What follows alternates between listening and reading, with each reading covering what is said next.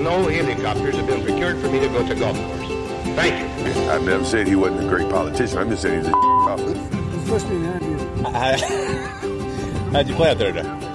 Well, I found the conditions challenging.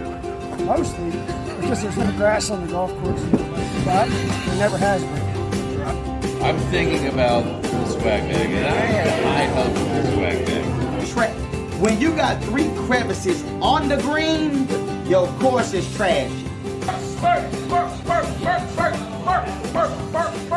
What's happening, folks? Welcome back. Beltway Golfer Podcast, episode 40. Alex Dixon here. This episode, Ian Gilley, Sugarloaf Social Club.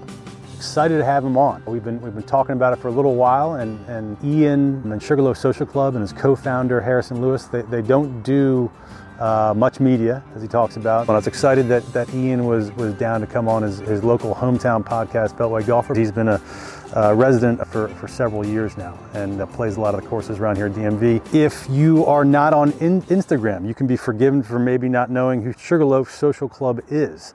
While they have expanded well beyond the world of Instagram and social media, that is where they really fostered the following and global fan base, which waits for their drops of different hats and shirts and golf bags and all sorts of different branded gear related to the sport. But they also have this creative side of the house where they create logos, scorecards, do different creative work for some of the largest golf properties on the planet. Augusta National, Pebble Beach, Pinehurst have all tracked down Ian and Harrison from Sugarloaf Social Club to do work for them. So pretty impressive also that they've done this in a short period of time. And I use that word impressive. When I was listening to the conversation and editing this, I noticed I used that word several times, and it comes off like I'm a fan, and the reality is I am, because what they've done is remarkable, really growing this through Instagram and gaining such a following. So guilty as charged. If this is the first time you're listening to this podcast, as I imagine there will be several who track this down because they're fans of Sugarloaf. Quick overview of what this podcast is all about. Pretty self-explanatory. Beltway Golfer, interview-style, conversational podcast. I've had everyone from golf course architects to superintendents to caddies to PGA teaching professionals to other members of the media, golf course owners. Anyone connected to the Washington, D.C. area golf scene or stretching out into the Mid-Atlantic. Last episode even had former PGA Tour Commissioner Dean Beeman, who is a native of Montgomery County, Maryland, in the D.C. area, on the show. So after you listen to this, please check out some of the other podcasts. I'd appreciate it. If you want to watch the video, if you want to watch the conversation, me and Ian sit down at the East Potomac Mini Golf Course, you can check out the YouTube page, Beltway Golfer. You can watch the entire video there as well. Before we get to the episode, one piece of personal news I'd love to share because it's pretty cool, and it happened since the last recording. The Mid-Atlantic section of the PGA, the MAPGA, they hand out annual awards. They hand out like 12 or 13 annual awards, mostly to PGA pros, PGA teaching professional of the year, that sort of thing, coach of the year. But a couple of them they refer to as civilian awards. One of them is the Earl Helen Sports Media Award. They've been giving it out for 20, 30 years, and this year they gave it to your boy, Alex Dixon, Beltway Golfer. Pretty cool. Came out of nowhere. Excited about it. Thought I'd share. I get to go to a banquet in February, and I don't know what happens there, but that's where they hand out all the awards to all the PGA pros, and it sounds like it'll just be a party. So I'm excited. I'm honored. Wanted to share it with the listeners. That's it. Here it is. Episode 40, Beltway Golfer Podcast. Ian Gilley, Sugarloaf Social Club. Enjoy. Ian Gilley, how are you? Good, how are you? Fantastic. We are out at the course formerly known as East Potomac Park, now East Potomac Golf Links. Yep. We are sitting here in front of the historic East Potomac Mini Golf Course. This is a place you know very well.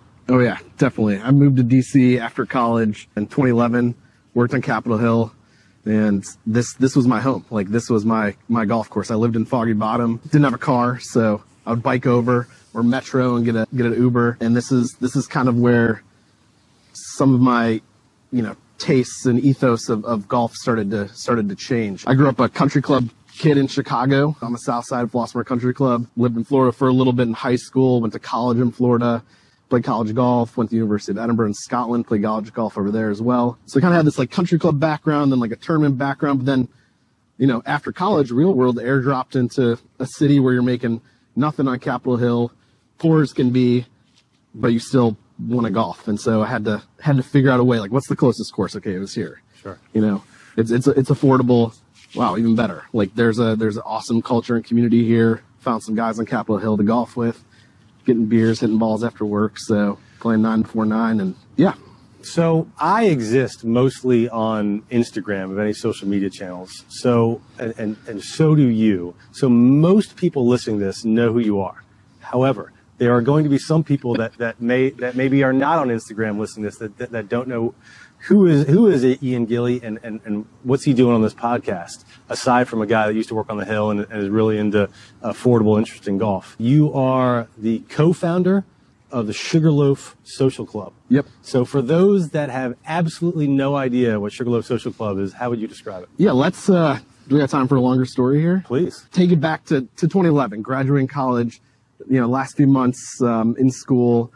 I'm playing, live with my teammates, playing a lot of golf. We're out of this course called Sugarloaf Mountain, a core crunch course, like 30 minutes from our campus in Orlando. And we're getting kind of like emotional. Like it's, we're leaving each other, after these great few years together, nerding out about golf every night and every day. And I've always been one to kind of like throw an umbrella term on something and then we'll figure it out later. So, I was going to really miss these guys after college. And I was like staying on the 16th hole at Sugarloaf Mountain. I was like, why don't we call ourselves Sugarloaf Social Club? We'll give us sort of an incentive to stick together after college, keep talking, we'll create a Facebook group and a group chat, text message chain. And I was really inspired by bands like Bombay Bicycle Club and Tokyo Police Club. And so I was like, let's just call ourselves Sugarloaf Social Club. And so that was me and my two roommates, Jake Lambert and Peter Corbakis. And we all kind of went our separate ways after college, but we had this like umbrella to keep us motivated to stay together. So the idea was, it's just a friend group really. And we're kind of collecting new people to add to this fold in each of our new cities. So, Jake's meeting some new friends and Peter, has some new buddies in Chicago. And so it turns into this like 12, 20 person group after a few years.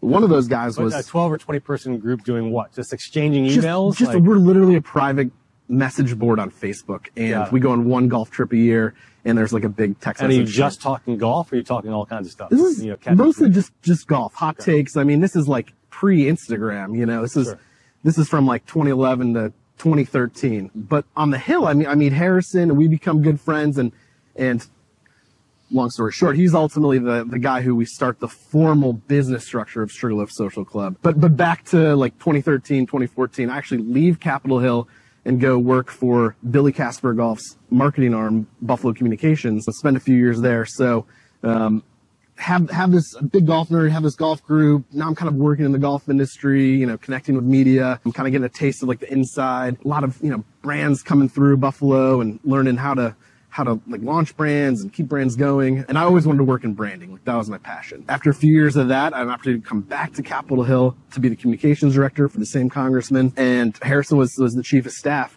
And our boss tells us in 2016 that he's retiring. Pretty common. There's a lot of turnover on Capitol Hill. It's hard to stay up there forever. But Harrison and I, we look at each other and we're like, we can either find new jobs on Capitol Hill, not a problem, super stable positions, pays all right, or let's like moonshot this. Like I was doing some freelance work for Whole Nursing Born when I was working on the Hill. I had this Instagram account that was already churning and becoming pretty popular. The Sugarloaf Social Club. That was the Sugarloaf Social Club. We started that probably in 2014. I saw this Instagram thing, like, people, like, back then it was just like another random social. I think you started even earlier than that. It was like, we were probably one of the first golf accounts on Instagram. I was like, golf is a visual medium. People collect, photos from the courses they go to, like Pokemon cards. This is going to be a huge deal. Well, because it's funny is you and I have never played golf. No. Ever. Yeah. However, I think we both kind of started on Instagram about the same time. Like we were early buddies. I think my first social media thing for Beltway Golfer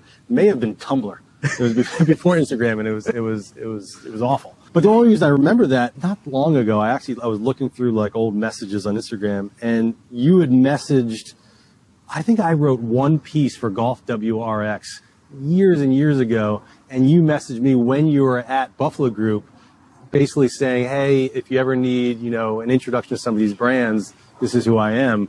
And it was right around that time that you started to get heavy into the Sugarloaf Instagram stuff. So I think it was all about that same time. Yeah, I remember, because it was, it was the Wild West, basically, and, it was really much easier to find, because it was such a smaller Instagram world back then, I don't know, I'm living in DC and you're in DC and I'm seeing you go to all these cool courses in the area. So I'm like, oh, this is awesome. And Buffalo at that time, they didn't, first of all, they didn't understand what I was trying to do with Sugarloaf. They didn't understand and I didn't even really know, but I knew it was something with potential. And I knew that social media was going to be a huge part of golf marketing. Were you trying to introduce it to the people at Buffalo? Hey, I have something here. This is something we should take a look at. Yeah, maybe I had 10,000 followers or something when I was at Buffalo, and I just was trying to convince them that this was a powerful medium. This is probably we should be looking at terrible word, but influencers or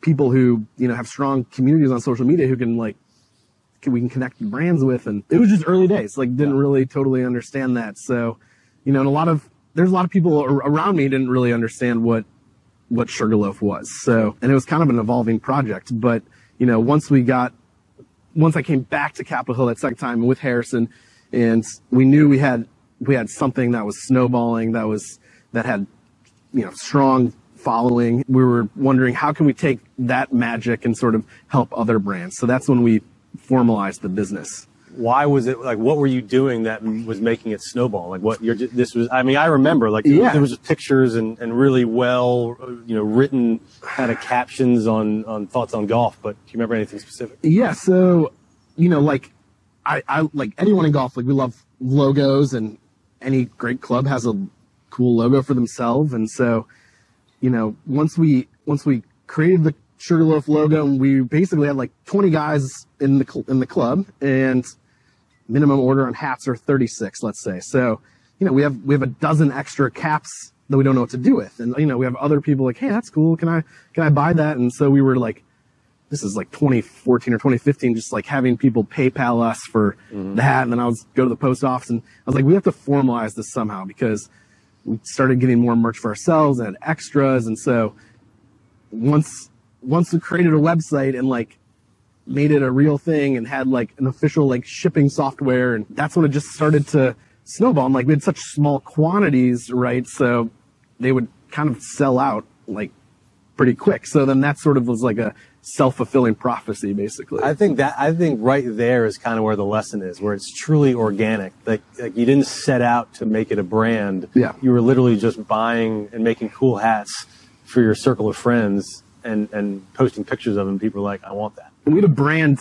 we had the luxury of having a brand build for years, basically, before we had anything to sell, and so there's no, I think Sugarloaf has a great deal of loyalty from everyone who, buys a hat or likes a post. And I think they believe we're, honest, and the organic growth, the slow and organic growth has kind of always been our motto. And yeah, it's incredible. And so when you transition to the business, it's essentially you and Harrison, or are there others involved? It's me and Harrison. So we set up an LLC called Sugarloaf Creative Lab. I remember sitting on the 4th floor of Longworth Building at Capitol Hill, and he bought a drone, I bought a camera. We're going to call ourselves Sugarloaf Creative Lab, and we're going to go, the first order of business was to go down to Tobacco Road to film drone videos for their website, basically. Drones had just come out on the scene. So all right, we're going to be a golf video company. And then we go to Did Tobacco Road hire you to do that? Yeah, they let us come out there as sort of a proof of concept. Or hey, can we have carte blanche out there, and we'll give you these assets in return. And that's Harrison. Yeah, it sounds like a no-brainer now in 2021, but 2014, there weren't a lot of people doing that. Yeah, no, not a lot of, drones had just come out, basically. And so, and then we went to the PGA show in January 2017. Now we're actually out of a job. The Congress has ended. We are totally on our own.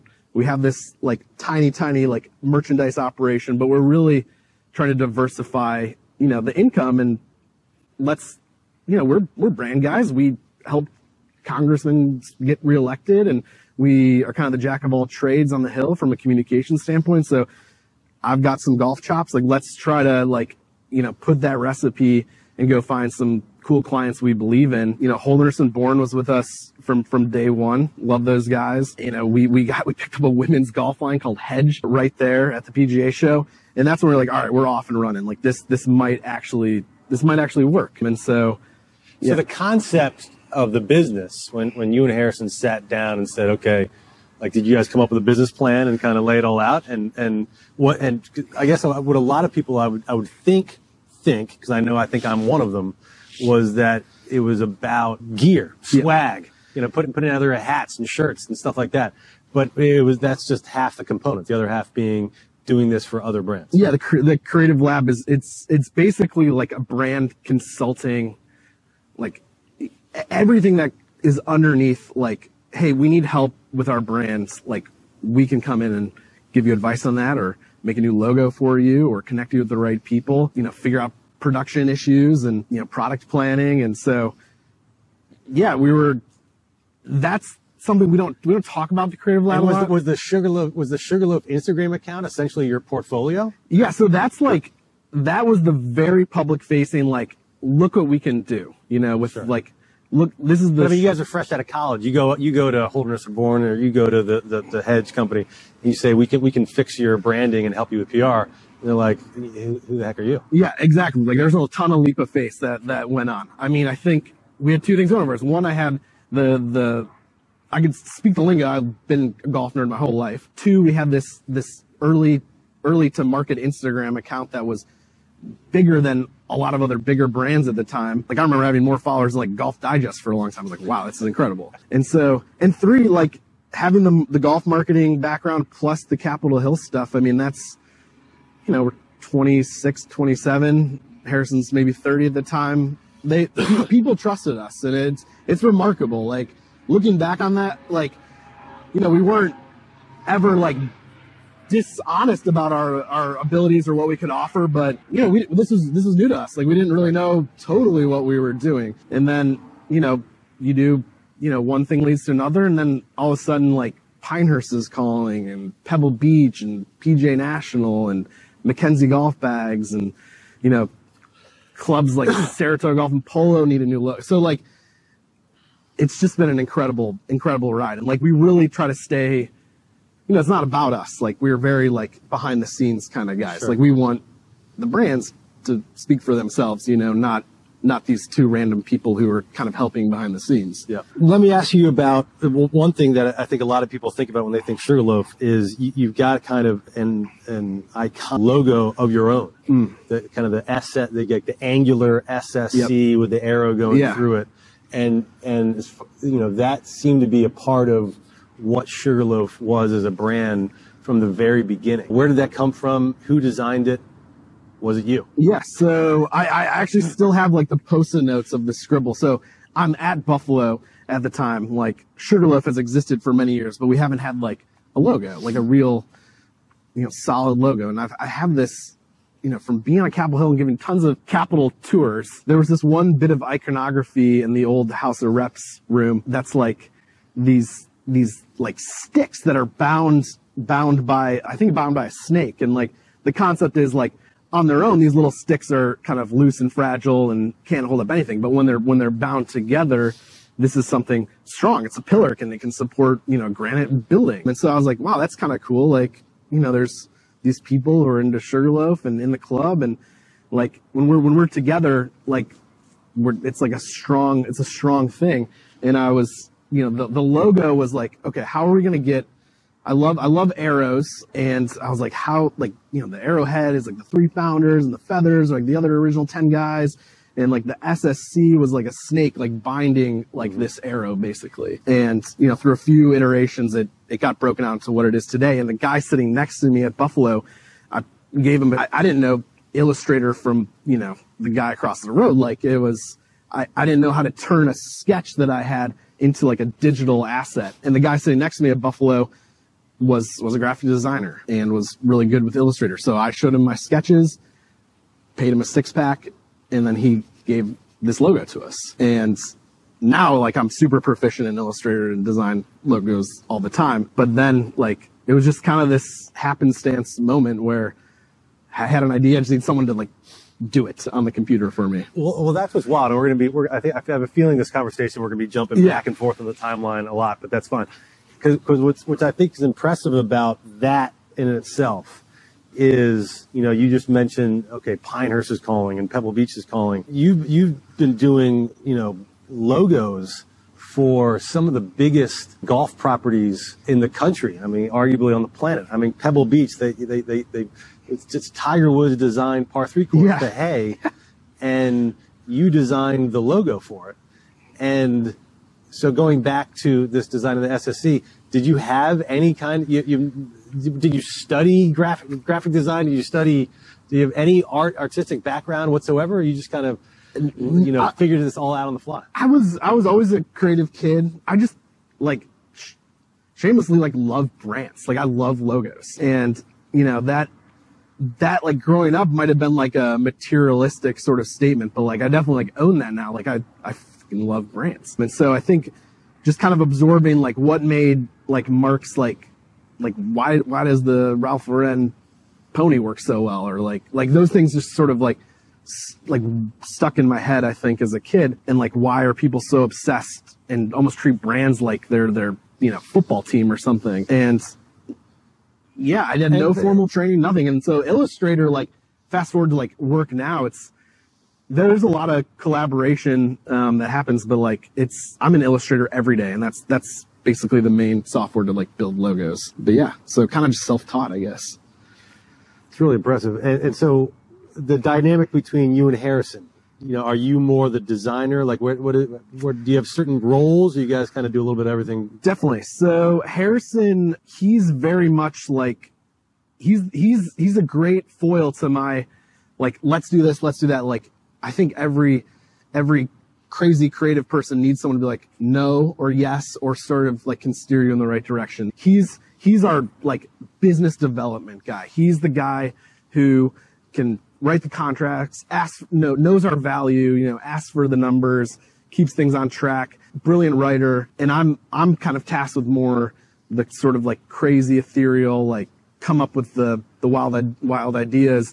And, where we work super well together is once a project gets started and we have that kind of that first brainstorm session, those go on for hours, days almost, about particular logo or finding some piece of iconography that's going to make sense for this brand. We just work really well together. The wild thing about your story and why this is so interesting and why I'm so excited and grateful that you're coming on the podcast here, but I shared this story with you before we started taping, but I'll share it for the audience. I reached out through a different anecdote of me talking with Michael McCartan, one of the founders of National Links Trust, and I told him that I was going to have you on, and he goes pretty far back with you, and he mentioned two things. One, he told us an interesting story about how you met, but what he wanted to stress was how fascinating it was that so many people, every Tom, Dick, and Harry who's into golf, who is either going through a midlife crisis, or maybe they're younger,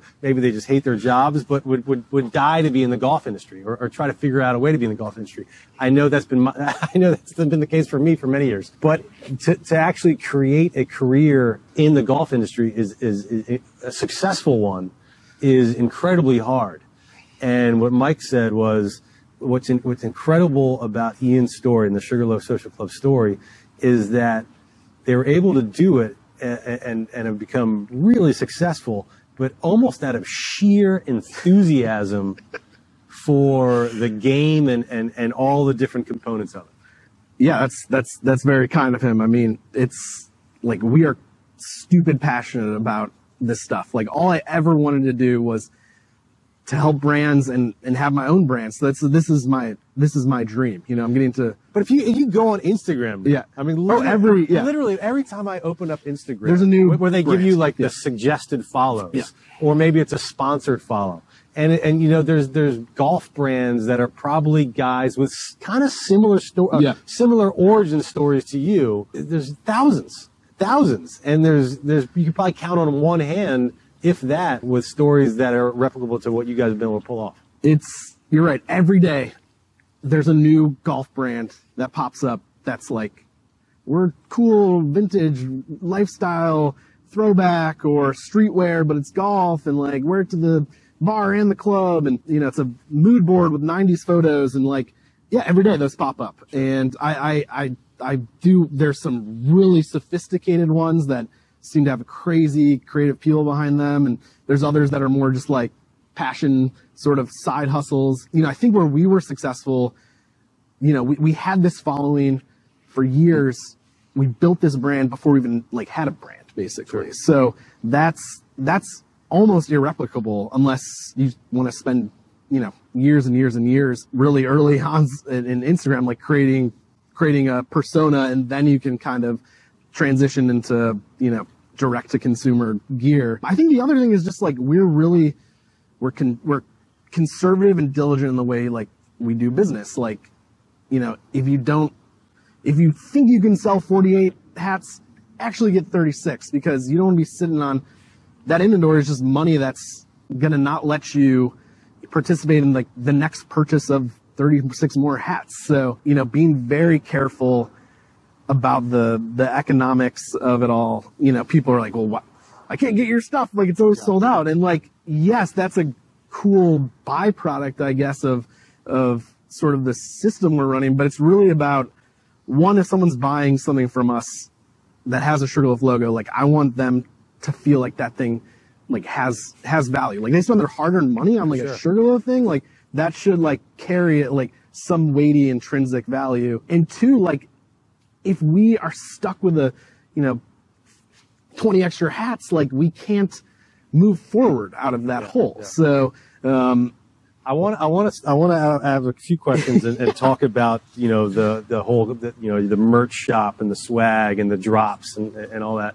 But to close the loop on just where you, how you guys transitioned and made it, I didn't want to make it sound like you guys were just kind of first out and first on the scene, and that's why you made it. One of the pieces, or one of the reasons I brought up the conversation I had with Mike McCartan was, I think the story of how you guys met is relevant in the fact that what he said was, before you guys had ever met, he had written the thesis on the history of East Potomac Park and what it could be, comparing it to St. Andrews and others as part of the community. I think the timeline that he said, and maybe correct me, was, you're still relatively early to DC, but as he tells it, you reached out to Tom Doak about East Potomac, making sure East Potomac was on his radar. And he said something along the lines of, you need to get in touch with Mike McCartan. He's a DC guy. And before the two of you were able to connect, maybe in person, you happened to run into each other walking to a restaurant on 14th Street here in DC, where you stopped him, not knowing who he was, but because he was wearing a hat that was the logo for Streamsong, and Streamsong wasn't even open yet. And if you hear Mike McCartan tell it, he'd tell you, he's like, nobody knew who Streamsong or what Streamsong was at that time. And so my point being is, A, you had the initiative to reach out to Tom Doak.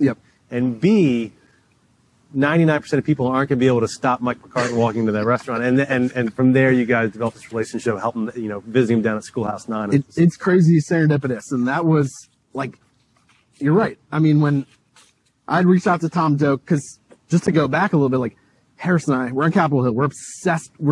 He honestly started golf like in 2011. Like, he's like new to the game. He learned to play here, and we just become obsessed with like this property. And like, we have a ton of access to resources up there, and we're like, looking through the Library of Congress, like what they've got on East Potomac, and we're just getting super hyped about it. And we find this old aerial that you've seen from like the 20s, where it's like tons of principal nose bunkers, and we're like, what? This place used to like be insane, and there used to be reversible, and like, we couldn't believe it. And yeah, reached out to Tom Doak, actually about here and Culver Academies, which was my other like great love in golf life, and to see if he wanted to like come down and look at that place for possible restoration. But yeah, he's like, hey, this guy who works for me lives in DC, like, you should connect with him.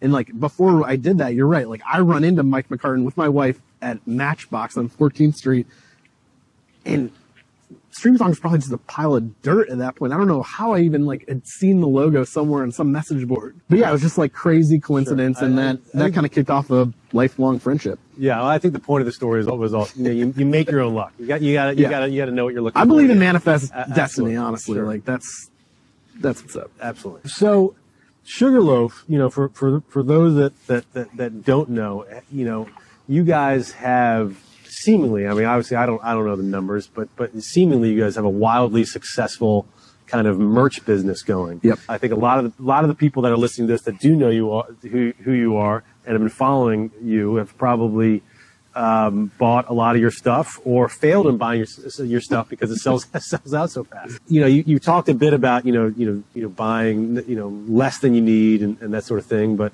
what I find impressive about what you guys do, having I tried to get into the merch game a little bit. I still at beltwaygolfer.com. You still buy good things. I bought some stickers from you. You did. But what I found, I came up with a couple shirts, and what I found is it's hard. Yeah, it's a terrible business. Not only is it hard to come up with something good. It's hard to sell it. It's hard. You think you maybe had a good idea, and you realize that was actually a terrible idea. And what you guys do is you guys come up with, it rarely is the same thing twice. Right. We've really never repeated product. Maybe we've ordered it again just because, but you're right. Like if there's an archives page on our website hidden at the bottom with like all the old gear, so you can see, I don't know how many like hundreds of things we've done, but I mean, basically, we only make stuff that we want. It's like, well, my white hat is yellow. I need a new white hat. Like then we'll go do a white hat. And so that's sort of like, you hear that from like kind of successful like creators all the time. Like if you just kind of make things that you think are interesting or you think are cool or you want to wear, good chances are like other people will bite on as well. Yeah. I honestly, like, as crazy as this ride has been, the growth we've seen, like I feel like we haven't even scratched the surface with what I want to do. So I'm really excited for next year, honestly. The way you guys sell your merchandise and sell it fast, and I can tell just as an outside observer how loyal your fan base is, how they engage with your accounts on social media. You've got accounts on social media that are just like fans of your clothing. Yeah. If you look at Sugarloaf Social Club on eBay, there's tons of listings, people reselling your stuff. I would imagine that some of the larger brands in the golf world and otherwise are paying attention. I think so. It's been a success. I would say it's not the best business to be in if you're looking to like get rich, basically. Sure. Like we've had this creative lab side of the business that we work for clients, and that helps like buoy sort of the stress, I guess, that's on like the merchandise side of things. But yeah, I mean, early on we did we did a thing with Callaway, and we did a really cool collection with Penguin, and like big brands are latching on to these kind of smaller upstart cool golf brands like Manners, which is a brand in the UK. They did an awesome collaboration. Adidas Golf recently, Eastside Golf. They just did a shoe with Jordan. Like it's crazy. Like, and that's why it's not like I think we feel confident. We could go into Nike or any room and be like, let's do something cool. And like it's been fun, honestly, to work with big brands on cool collabs. You being you talked about how you're just really into brands. Yeah. And I think one of the reasons you guys have been so successful and somewhere like Eastside and other things is it's not just, okay, here's some cool clothing. Right. Let's just drop it. Yeah. And people are obsessed. Like, it's not that easy. One of the reasons you guys have been so successful clearly is you guys have created, I don't know if vibe is the right word, but something that, you probably have a better word for it. But, whether it be through what you're posting on social media, what you're writing about it, the message that you're getting across, but also some of the other things like the hidden gem map. Yep. And the properties and people and things within the golf world that you're shining a light on. Yeah, the merch is just like this happy accident that goes along with what we really love, which are finding cool golf courses, which kind of fall under like our hidden gem umbrella. And that concept seems to really resonate with people. And really at like the heart of it, and I mean, even goes to like why we love East Potomac so much.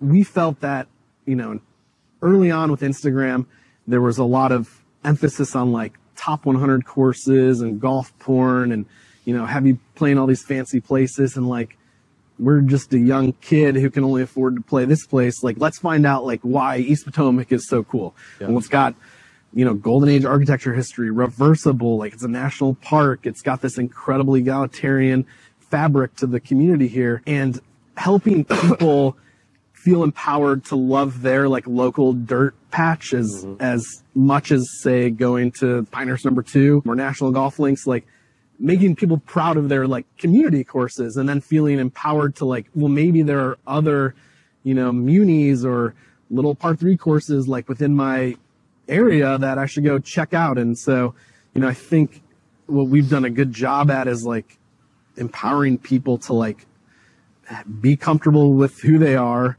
and not sort of be a sheep to what someone else is saying is good. Go find something you're proud of that, that other people don't necessarily see. So I think we've been able to kind of shed light on, kind of underrepresented cool spots. And that trend is definitely like caught on. You must get people sending you courses all the time. I do. Yeah. Before it makes on a list, like definitely have either me, I haven't played all those courses, or some of the other guys in Sugarloaf will be like, this needs to go on there basically for these reasons. And yeah, it's people send us hidden gem suggestions all the time.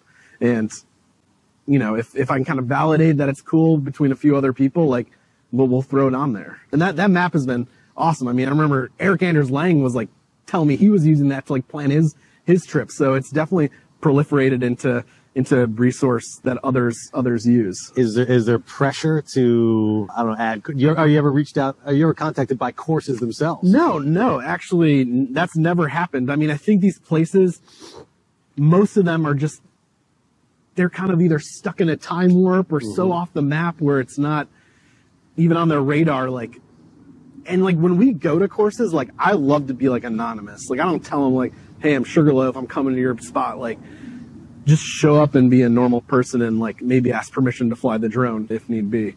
But yeah, it's been awesome. I mean, like did that trip to Nebraska recently. Like we were in Maine a few summers ago, kind of unearthing some cool spots there. I guess the point is like this country is it's got so many cool different courses out there. You've got big fancy resorts, then you got little pitch and putts, and they can all have their like virtue and value, I think, to the it is interesting. What I think it helps as well is I get frustrated sometimes with so many golf conversations when you talk to people. It's almost like a tit for tat. If you played this course, if you played that course, and again, yeah, it's the destination courses, the top 100 courses, and it's almost like it's your resume. And if you haven't played some course on the other side of the country, then somehow you're less of a golfer. Like, you haven't played Cypress Point? Like, right, who are you? Right, exactly. And what some of it does is it all of a sudden makes you feel more prideful or give more respect to some of the local courses that even yourself may have not been given. I'll give you an example. Yep. There was one I saw this. So growing up as a kid, my family, we used to go to Maine, but we used to go to, I don't know if it's considered central Maine, but it's in the Rangeley Lakes region. Cool. A good 2-3 hours west of the coast. And right up from the town that we always used to go to, it's called Weld, Maine, on a little lake called Webb Lake. There was a 9-hole golf course up the street called Wilson Lake Country Club. It wasn't a country club. It was, I can't remember what we paid, but it was probably $10 a round. But every summer I played it a couple times.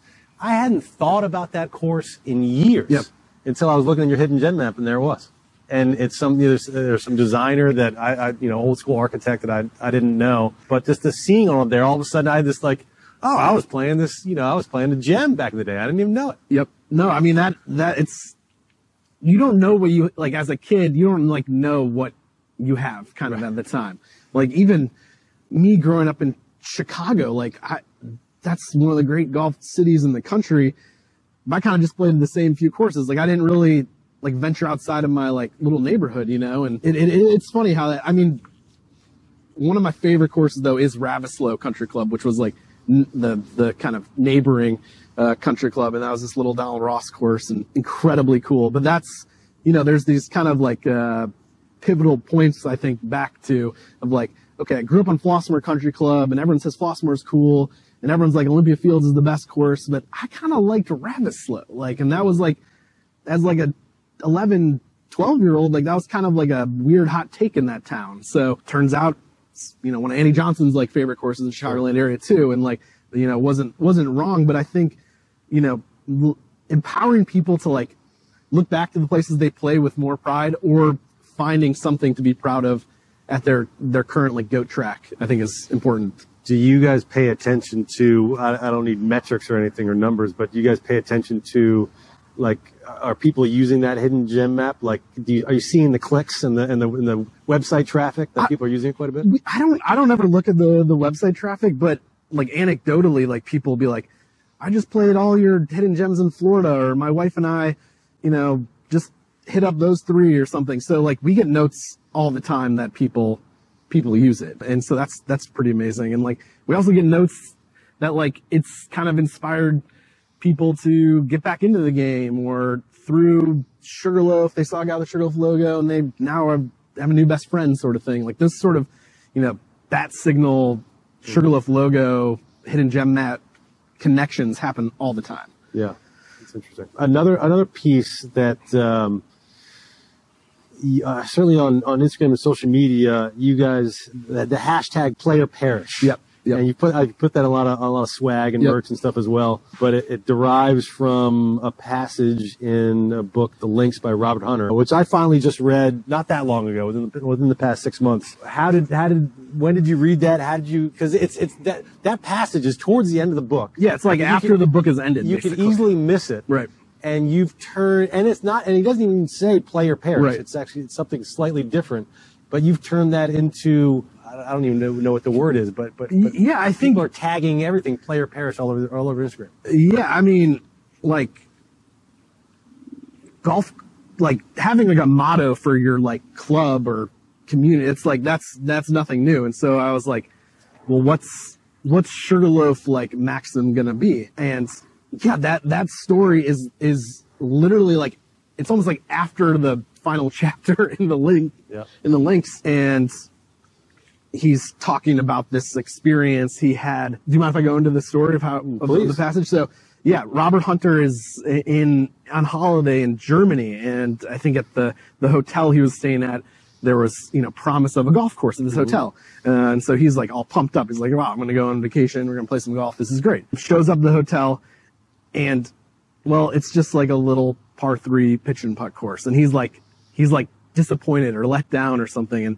he spends the next few days just kind of like sulking and pouting basically, until he's just kind of like bored enough to give it a try. And his takeaway was like, well, even a small course can be extremely thrilling. Like, you know, if you play a 50-yard hole and then you go to a 110-yard hole, that 110-yard hole now feels long and exhilarating. And you know, I think the point is like, there's great, you know, passion and fabric to be found in golf, big or small. And he sort of said something to the effect like, one inoculated with the golf virus would rather like play than perish, basically. Right. Like, and so I was like, oh, player perish, like this is something behind it. This has some meat behind it. Sure. I know it's impressive how that's kind of taken off, and how, you know, followers and fans of Sugarloaf have really kind of got behind that phrase. But what I also found that interesting, like I'm not great at reading really old books. You know, I have a lot of books. I'm not the most avid reader in the world, but I like looking at them. But I read my takeaway from that book. I thought it was really impressive, but it's written in the 20s, I think, or early 30s. Yep. And the amount of topics that, if you didn't know when it was written, could have been written last year. Yeah, if I told you that was Jeff Shackelford's book from 3 years ago, you'd probably believe me. I mean, there's several pages where he's talking about controlling ball distance. Yep. Which is something that's not... If you look at like Mackenzie's books, and everyone is concerned about distance, like even 100 years ago, and it's wild that is still like a prolific topic like that. Right. And you're right, there are others in there as well that are like, you know, course maintenance, or things are too hard for the average player, or pace of play stuff. And it feels very contemporary, even though it's a 100-year-old book. Absolutely. And going to the architecture side of it, you know, the fact that, you know, through the I don't even know what the stretch of time was, but like the 60s, 70s, and 80s, maybe 90s weren't considered necessarily the best time for golf course architecture because, you know, the artistry and design of the courses wasn't the priority. It was more, you know, the developments around it and that sort of thing. That, you know, if Tom Doak or somebody's writing a book on architecture today, it would read very similar the way that he was writing back then, which is just, it's fascinating. Yeah, I encourage everyone, if they can find a copy of the Links by Robert Hunter, to, I know prices have kind of shot up, I think, in recent years, but. Well, USGA, I think, printed a whole bunch. Oh, good, good. You can buy super cheap. I bought it for like $5. Okay, excellent. I don't have an original copy. I think those are worth a lot of money. Early on in this conversation, you said the word that I think some people, I don't know if it's considered a bad word or not, but you said influencer. You also mentioned a recent Nebraska trip that you went to. So I put those two things together because I would just based on, I don't know you that well. This is the longest conversation we've ever had, but knowing well enough that I'm guessing you don't like that. You don't like to label yourself as an influencer. Am I right? Yeah, I mean, it sounds like a dirty word, basically. We, like, the reason why this is, like, pretty much some of the only press we've ever done, like, we're inherently shy. We want the brands that we work for and our own brand to speak for itself, and we're kind of behind-the-scenes sort of guys. And so, you know, I'm really reluctant for there ever to be, like, a cult of personality around Sugarloaf. I want people to look at the brand and kind of find the best pieces that make sense for their life rather than, oh, this is like Ian Gilley's like company sort of thing. That being said, yeah, you went on a trip to Nebraska. You mentioned some of the trips. I mean, you did like a hidden gem scouting trip to the Adirondacks and going up to Maine.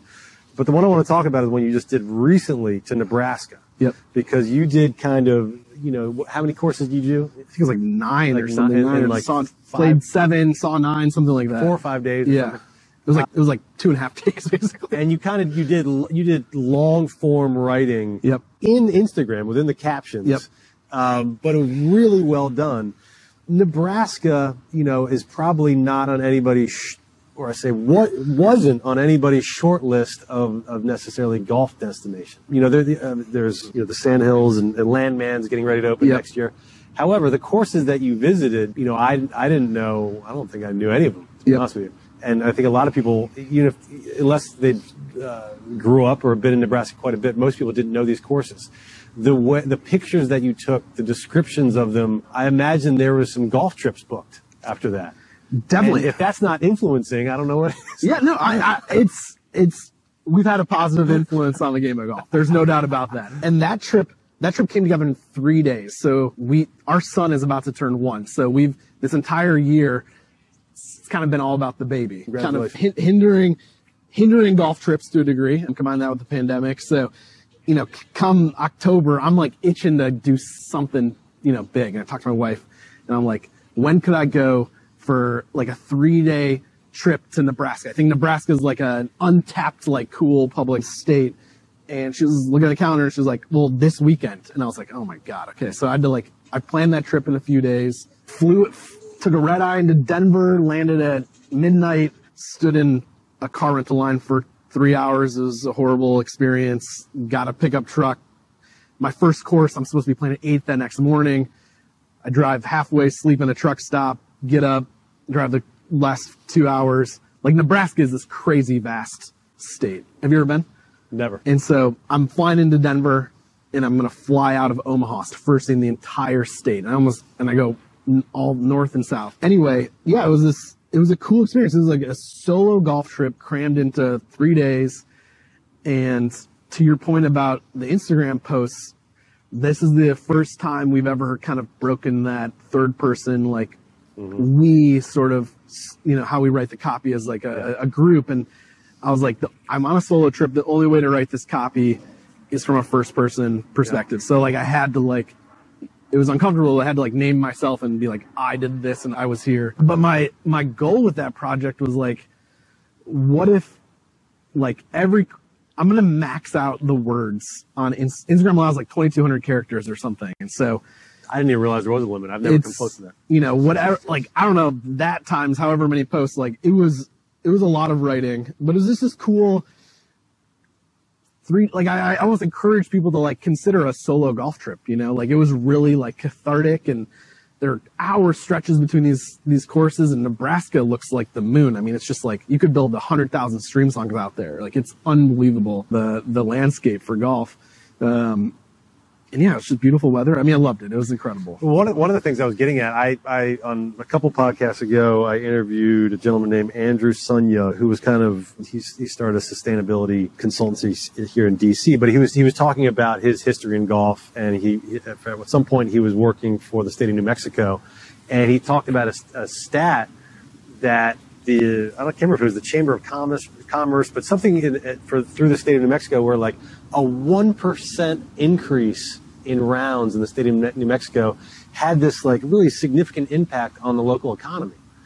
Wow. And when you get, and I'm just watching your Nebraska trip and seeing the interactions, and I mean, every time you post it, you know, tons of comments of people just like blown away by what they're seeing, and people haven't heard about this. You know, there's like, and you have an account with 37,000 followers or something. You know, you may have just impacted Nebraska's economy. I never really thought about it like that, but you know, I think if Sugarloaf, like I do think of the holistic like golf economy, you know, kind of at the very end of like this 50-year Sugarloaf project, like if we've inspired one person to play one more round or to explore one more course, like those are like micro impacts into this greater golfing economy, and it adds up. I mean, it's like Instagram and golf are peanut butter and jelly. Like it's a perfect marriage of social media and, you know, encouraging younger people who are now making a little more money to travel to places or to seek out cool spots or to fly halfway across the world, you know, to go to a place that they saw, you know, some other account post about. So yeah, it's amazing. What about some almost like some pointers or advice for other folks that are trying to kind of do something similar? And the reason I ask is you guys do things, you've already touched on a few of them, but things a bit differently. I mean, you really, aside from Player Perish, you don't really use hashtags. Mm-mm. Instagram has the shop capability where you can like link your shop and tag your stuff. You guys have a wildly successful shop, but don't use that feature on Instagram. Yep. You're only really on one social media channel. I don't think you have a Twitter or Facebook or anything like that. Why the hell does that all work? It's funny because like some things we do for Sugarloaf is not what we might advise a client to do, you know? And so I think being a bit iconoclastic and just being ourselves and only doing things that we feel comfortable with, like being yourself, being original. I think if you stick to that, it's really hard. Everyone's looking for a silver bullet. Everyone's trying to copy what someone else did who seems successful. Like, you know, we played the long game. We played the hard game. We've left who knows how much money and opportunities on the table. And, you know, the payoff there is brand loyalty and something that feels much stickier than like a quick hit sort of, you know, opportunistic play. Yeah. So yeah, I think that's kind of the secret sauce is like, you got to do things the hard way, you know, and if that means foregoing, you know, financial opportunities or actual like, you know, opportunities, we've left a lot on the table and, you know, it's always kind of paid off for us in the long run. So that's kind of how we think of things. Let me ask a question about some of the merchandise again. Give me just a kind of a more fun question. Like, give me an example of something that you guys dropped that either outperformed what you thought or underperformed and underperformed. Yeah. Like with something that you released, like, holy crap, that sold out way faster than we thought. No, it's funny. And vice versa. Yeah, it's people ask this question, like, what's your best-selling like product or something like that? And it's kind of too hard to say, you know, when there's a lot of like things that are just kind of selling out quickly. I would say like the stuff that surprises me is sometimes there's like really expensive stuff, like putter we did with TP Mills.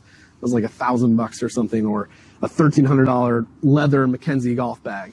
Like those have all worked. You know, I think some of the things that, you know, we've learned some lessons. Like we did some white kids polos a couple of years ago. And, well, like white and kids doesn't really work very well. You know, like parents are kind of shy to maybe buy a stark white thing for their child. So, you know, we've tried a bunch of stuff. Most of it's worked. I mean, sometimes it comes down to like, we did some flip-flops 5 or 6 years ago, leather flip-flops, and like beautiful craftsmanship, really cool looking, but they're really uncomfortable. And so like that was a fail in my mind if someone's like complaining like they're giving their toes like a rash or something. And so usually, there's clothing is like when there's sizes involved, like there's gonna be misses from time to time. Like things just don't fit certain people well. So yeah, I don't know if that totally answers your question, but no. Do you see one of the? I think one of the first times we actually met was at, how many years ago this was, but there was a pop up you did down near. Is that at Reedwall? Maybe I didn't know the store. It was near 930 Club. Yeah. Yep. Yeah, and but so I'm getting it. But so you're doing some pop up kind of shops. Like, do you see yourselves kind of getting into brick and mortar retail kind of thing? It would be really cool to get into. To build out like a dream, like what does a Sugarloaf shop look like? Like that would be awesome. I think the realities of the merchandise game are like, that's such an expensive monthly bite into your overall profits or incoming revenue. It almost seems like impossible unless there is some extreme rapid growth or investment. Brick and mortar, I think like Sugarloaf, cool. We have like a bunch of like friends and people on the internet and like from all over. Bringing the internet and Instagram to real life is like the next step. And you're seeing that from a couple cool Instagram brands. Like Patrick Keegan's got his Field Day Social Club in Chicago. Like he just built a brick and mortar store in his hometown in Illinois. Beautiful. There's like a barber and cool wares and whatnot. And Gimme Golf Club in St. Louis, they just built a indoor simulator shop, clubhouse, cool hang sort of thing. And it would be amazing to do something like that. We're just spread so thin with time, and I don't know how you make the rent work unless you look at like a really inexpensive market in some far off destination. But yeah, I think having like a little corner of somewhere would be awesome. I mean, right now you're basically operating out of what do you call it, the Sugar Shack? Yeah, Sugar Shack. So we have a storage unit. Yeah, there were days when my wife and I were shipping out of our sunroom, but now, we have a 10 by 30 storage unit in Reston. That's, we decorate it and it looks kind of fun and there's lights in there and stuff, but that's our warehouse and shipping apparatus. So, and that's like a pretty affordable monthly rent, I guess. So, but yeah, we've done some fun pop-up shops and hope to do some more of that for sure. Very cool. No, I think it's especially since it's just the two of you guys, incredibly impressive, especially the fulfillment stuff. I can only imagine kind of the volume that you're going through based on what I see on the internet. But again, my foray into something similar, I would fall behind days at a time just trying to fulfill like 3 hats. It's when it was like doable, when you're only dealing with 30 or 50 or 70, you can knock that out in a day or an afternoon or a night, especially if you have no kid. My wife and I are just watching TV and can pack orders. This is many years ago. When it starts to get to significant numbers and there's like in our last drop, let's say there were 7 colors of head covers, driver and fairway. So we're at 14 different SKUs plus 2 colors in a hoodie with 4 sizes each. And you can see that go on and on and on where there's like, you're picking and packing an order with like 4 or 5 things.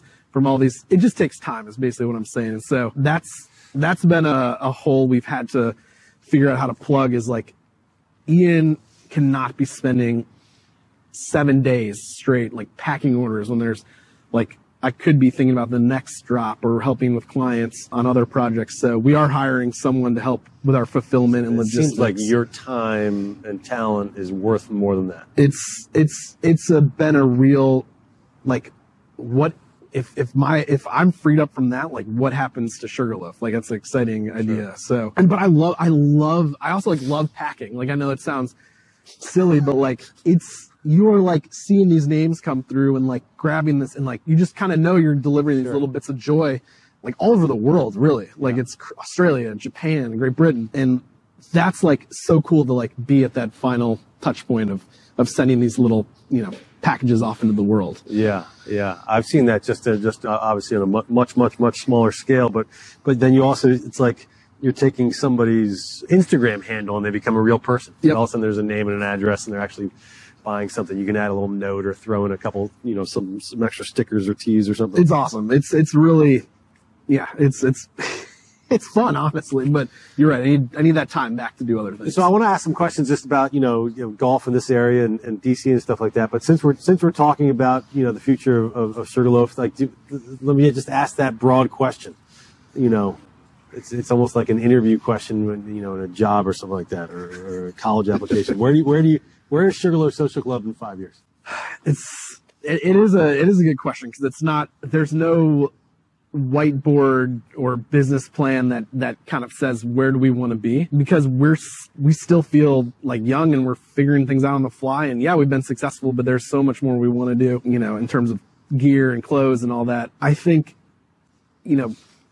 getting deeper into, custom private label and like our own design stuff from the ground up, like where we have some fleeces coming out where we, every little piece we picked and the way it fits and all the buttons and the tags. And so becoming more grown up and professional and on that sort of like clothing side of things, I think we, we've always wanted to build a golf course. Like, that's no secret. And that's something we want to seriously start like getting into conversations about. My dream is, I think the DC market is totally like underserved for cool golf experiences, and there's a ton of wealth in the 4 counties that surround the city, as you know. So like, where is this area's like Dunes Club or Sweetens Cove, and Harrison and I love Virginia. We're very bullish on the state of Virginia, and it's kind of untapped in terms of like, why isn't the Shenandoah Valley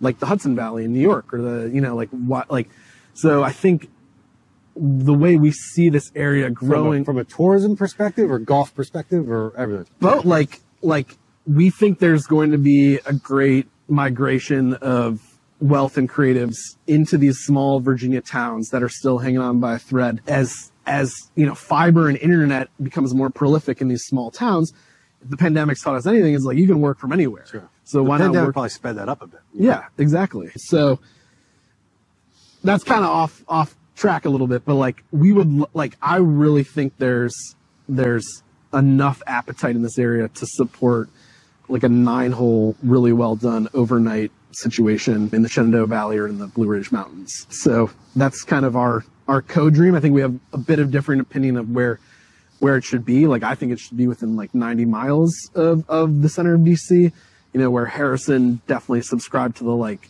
well, if you build a Sweetens Cove, like, I think they'll come, if you build a Bandon Dunes, people will be crazy enough to come all the way to see a cool golf course. So yeah, I mean, that's what we want to do. I mean, ultimately that's probably one of our big projects. And like, what's awesome about, I'm so excited to see, and it seems to be super successful, like Zach Blair's project in South Carolina.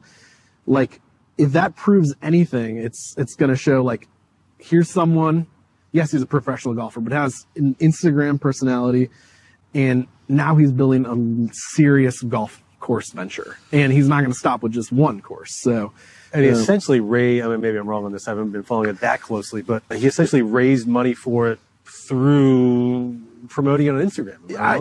That's probably part of it. To build we're not idiots. Like, to build a golf course, we need some serious pockets and some serious investment behind that. And we also most people, real followers of Sugarloaf know this, and golf fanatics. But for those that don't, we didn't close the loop.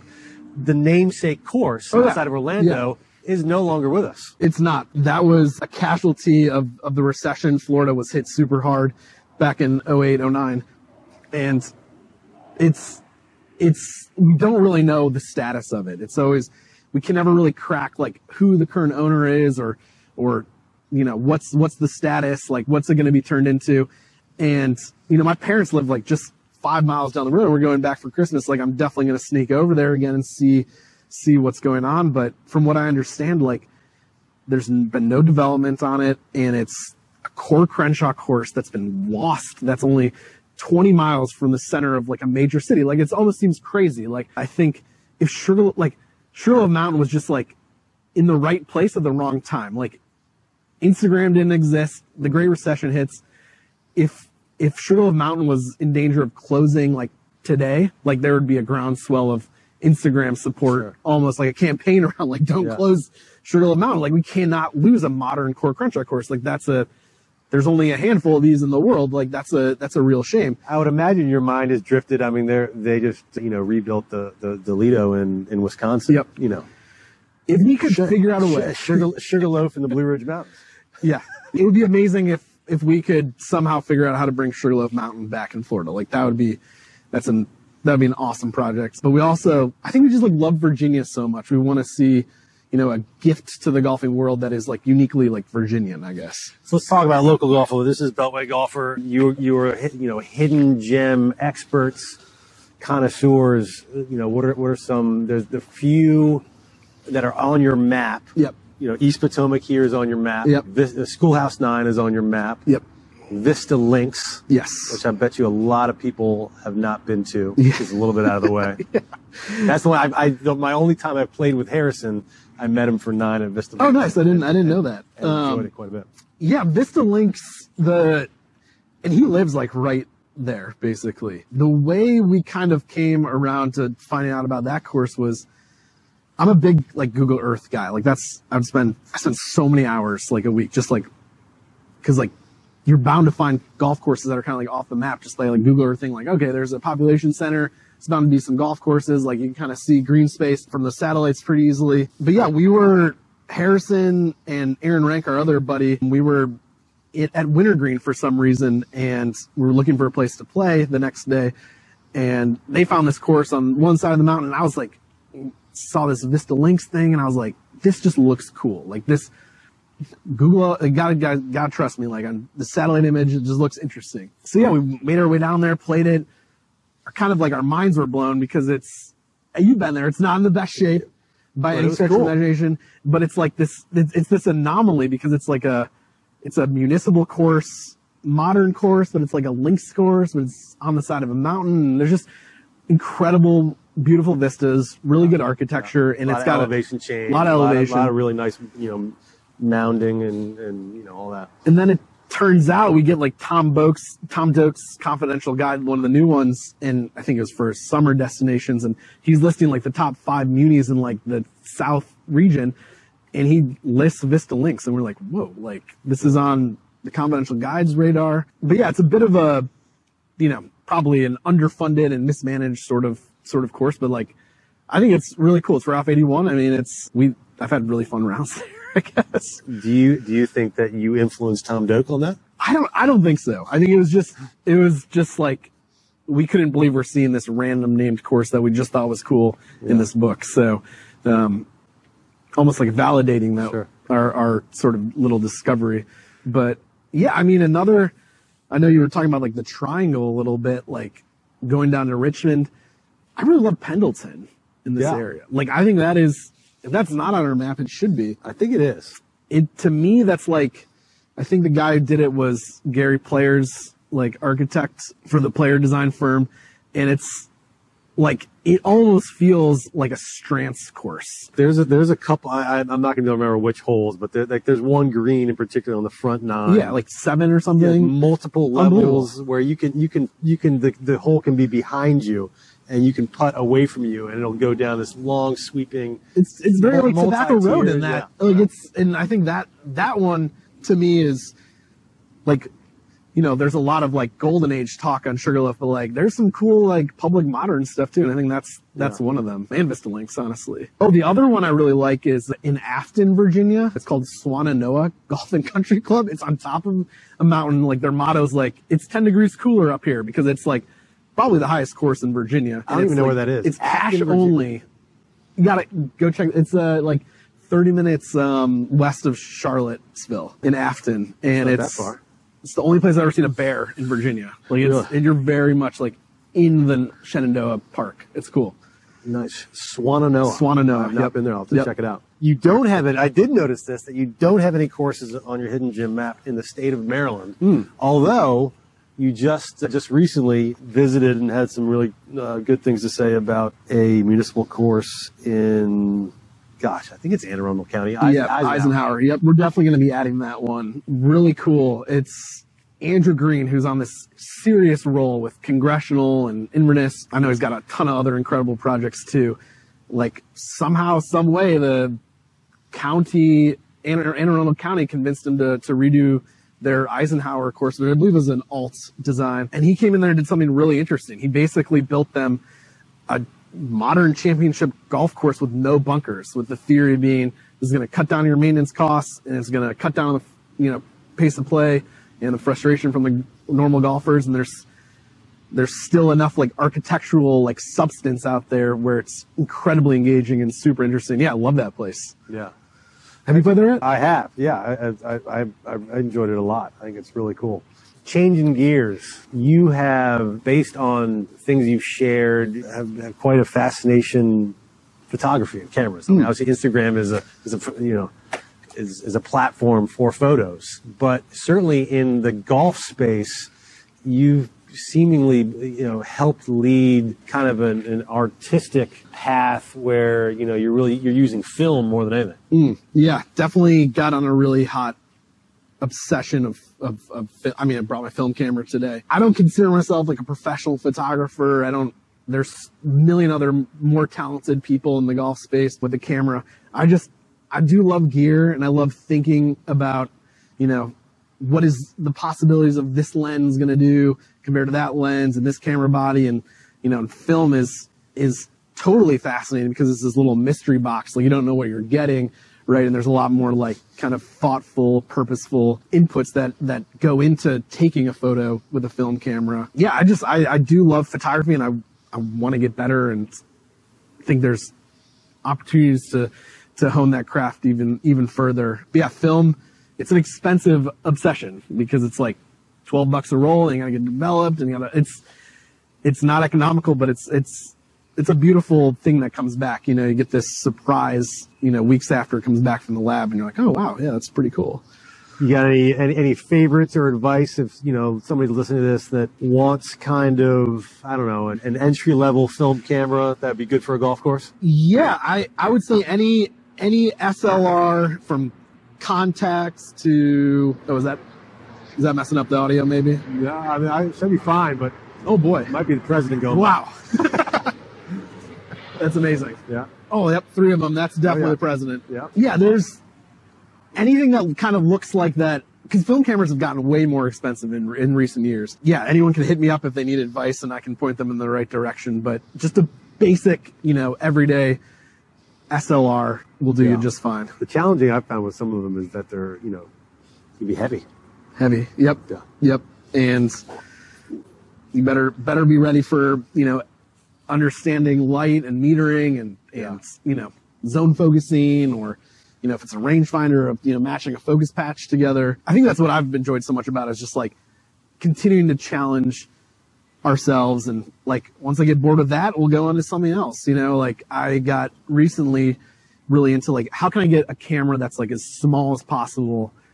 Like, you're lugging around a camera on a golf course, you're not totally present for that round. And that's kind of been this like duality of like Sugarloaf that's always bugged me. It's like, well, like, I'm here because I love golf and I want to play with my friends and talk to them, but like I also feel a pressure to take photos, to talk about it later on Instagram. And that's kind of like, those are like at odds with each other. Like, you can't do both great. And so I recently bought a super tiny Ricoh crop sensor, like a street photography camera that can fit in your pocket. Because I'm like, okay, well, this is going to like eliminate some of that sort of distraction of like a big, full frame, 65 millimeter lens that kind of can take away from being like present and like enjoying that like experience of playing golf with your friends. Have you had much, and this is kind of be a good transition to, I think, our last topic, but my experience following golf courses, I follow most of the local golf courses, is they're pretty bad at social media. They're not great at PR and marketing themselves in general, I've found. Courses reaching out to you, saying, can you help us out? Sometimes if they know we were there and had some cool photos, they'll ask to have the photos to use on their website or Instagram. It's social media. Like, we honestly don't do the daily management for clients anymore on social media because it's like, it's really hard to do it well. Like, you have to have someone there who's on the ground, being present, always mindful of like cool things to take pictures of or stories to tell. So it doesn't surprise me that golf courses like suck at it because they got to worry about the maintenance and the pro shop and the food and beverage, and like it's the last thing on their mind sort of thing. And it is a little sad that some really cool places like country clubs especially have like horrible Instagrams too. Like, Lobster Night this Thursday, that post stays up there for years. It's like, what is going on here? And they're posting just stock photos. But there's also, do you experience it all? I'm just keep going off on tangents here, but I experienced this a little bit. Is, either I haven't gotten out of course or I haven't gotten a good picture, and I end up not posting in a while because I don't have anything good. I don't have any good pictures. Yeah, I think like I don't want to go backwards. I want to be better than the last one I did or whatever. Like, I tell people, if you don't have anything to say or like, just don't. Like, there are months, like Sugarloaf will go 5 weeks without posting, you know what I mean? And like, that's fine. And like, never force it, like I don't scrape the barrel looking for an old picture that, I don't know. You just got to trust your instincts. I feel like that's like what we've done pretty well. For folks that aren't really, diehard Sugarloaf followers, you guys have created and done work for Pebble Beach, Pinehurst. We haven't brought it up, and I understand that we're not allowed to discuss it too in depth, but, one of the most famous golf courses on the planet in Augusta, Georgia. Yep. Everybody knows who that is. You're doing work for these firms, so they're paying attention. You mentioned that Pinehurst reached out to you. Is that right? Yep. So let me just pause there. How did that happen? Yeah, Pinehurst. The leadership at Pinehurst is unparalleled, I think, in the golf space, led by Tom Pashley. You've seen how that resort's kind of evolved over the past 5, 6, 10 years with the Cradle and all the efforts they've done to make the place seem more approachable and youthful and family friendly, women friendly. And they saw Sugarloaf as part of that kind of up and coming group of people who had something special and just wanted to, that relationship was like, we're going to do a collaboration with Sugarloaf and do some co-branded stuff in the pro shop. And then it quickly turned into like helping with other projects like Number 4's branding. But is that because somebody there just happened to be following you and understood the impact that you have on definitely, I would say, a certain space and generation and everything? Every marketing director at every big fancy course and resort is on Instagram, like seeing what's going on. Like they can. So that's kind of my last topic. Yeah. Is kind of where does this all head? And so we talked about Sugarloaf's future, but what about just kind of golf in general? And my question being like, from a merchandise, not necessarily from a golf course perspective, we've talked about that a lot, but like, from branding, merchandise, social media, Instagram, like where is this all going? Where's that landscape in 5 years? Yeah, that's kind of a big question for sure. I mean, I know we kind of touched on this already, but like, I think what we're seeing in the golf shift, these big resorts building the par 3 courses, like that's kind of like a huge signal that like something's changing where, golf doesn't necessarily have to be 18 holes on 7,000 yards, whatever. We can offer these other products that are, more welcoming to kids or fun for after your round, or can have an 8-some with no problem. I think that, that sort of golf course, like taste, tempo has shifted crazy fast. Like 10 years ago, like a par 3 course is like a gimmick, or Sweetens Cove was hanging on by a thread, and now it's like the most desirable kind of place to put your stamp on. In terms of how does Instagram, I think there's some concern like with all of these new brands that pop up every day, when a Pebble Beach does go on Instagram, is like decides who to work with, like it's kind of becoming a very cluttered space. And so, who knows? I have no idea what 5 years from now looks like. Yeah. I don't think Instagram will exist like in 5 years, to be honest. Like it's already probably trending, like what's post Instagram, I think is like almost the better question. Like, does Sugarloaf get into more printed materials, or do we start breaking ground on a golf course in 5 years? I think I think there will be some brands that probably get, what little brands does Adidas Golf buy next year? You know, like, does that happen? Or, you know, can Sugarloaf sponsor a tour player per se? Yeah, I don't know. It doesn't really answer your question really well. No, but it's an impossible question to answer. Is the reality. Yeah, I do think there's been some incredibly positive shifts in like golf course attitudes and appetites for different sort of products, from, you know, doing your traditional 4-course resort thing to going all the way to Tennessee to play a 9-hole course in the middle of nowhere, basically. Yeah. I mean, that's pretty amazing that those things can like live like on the same plane, like in harmony. And so I think, you know, what I hope to see more of are like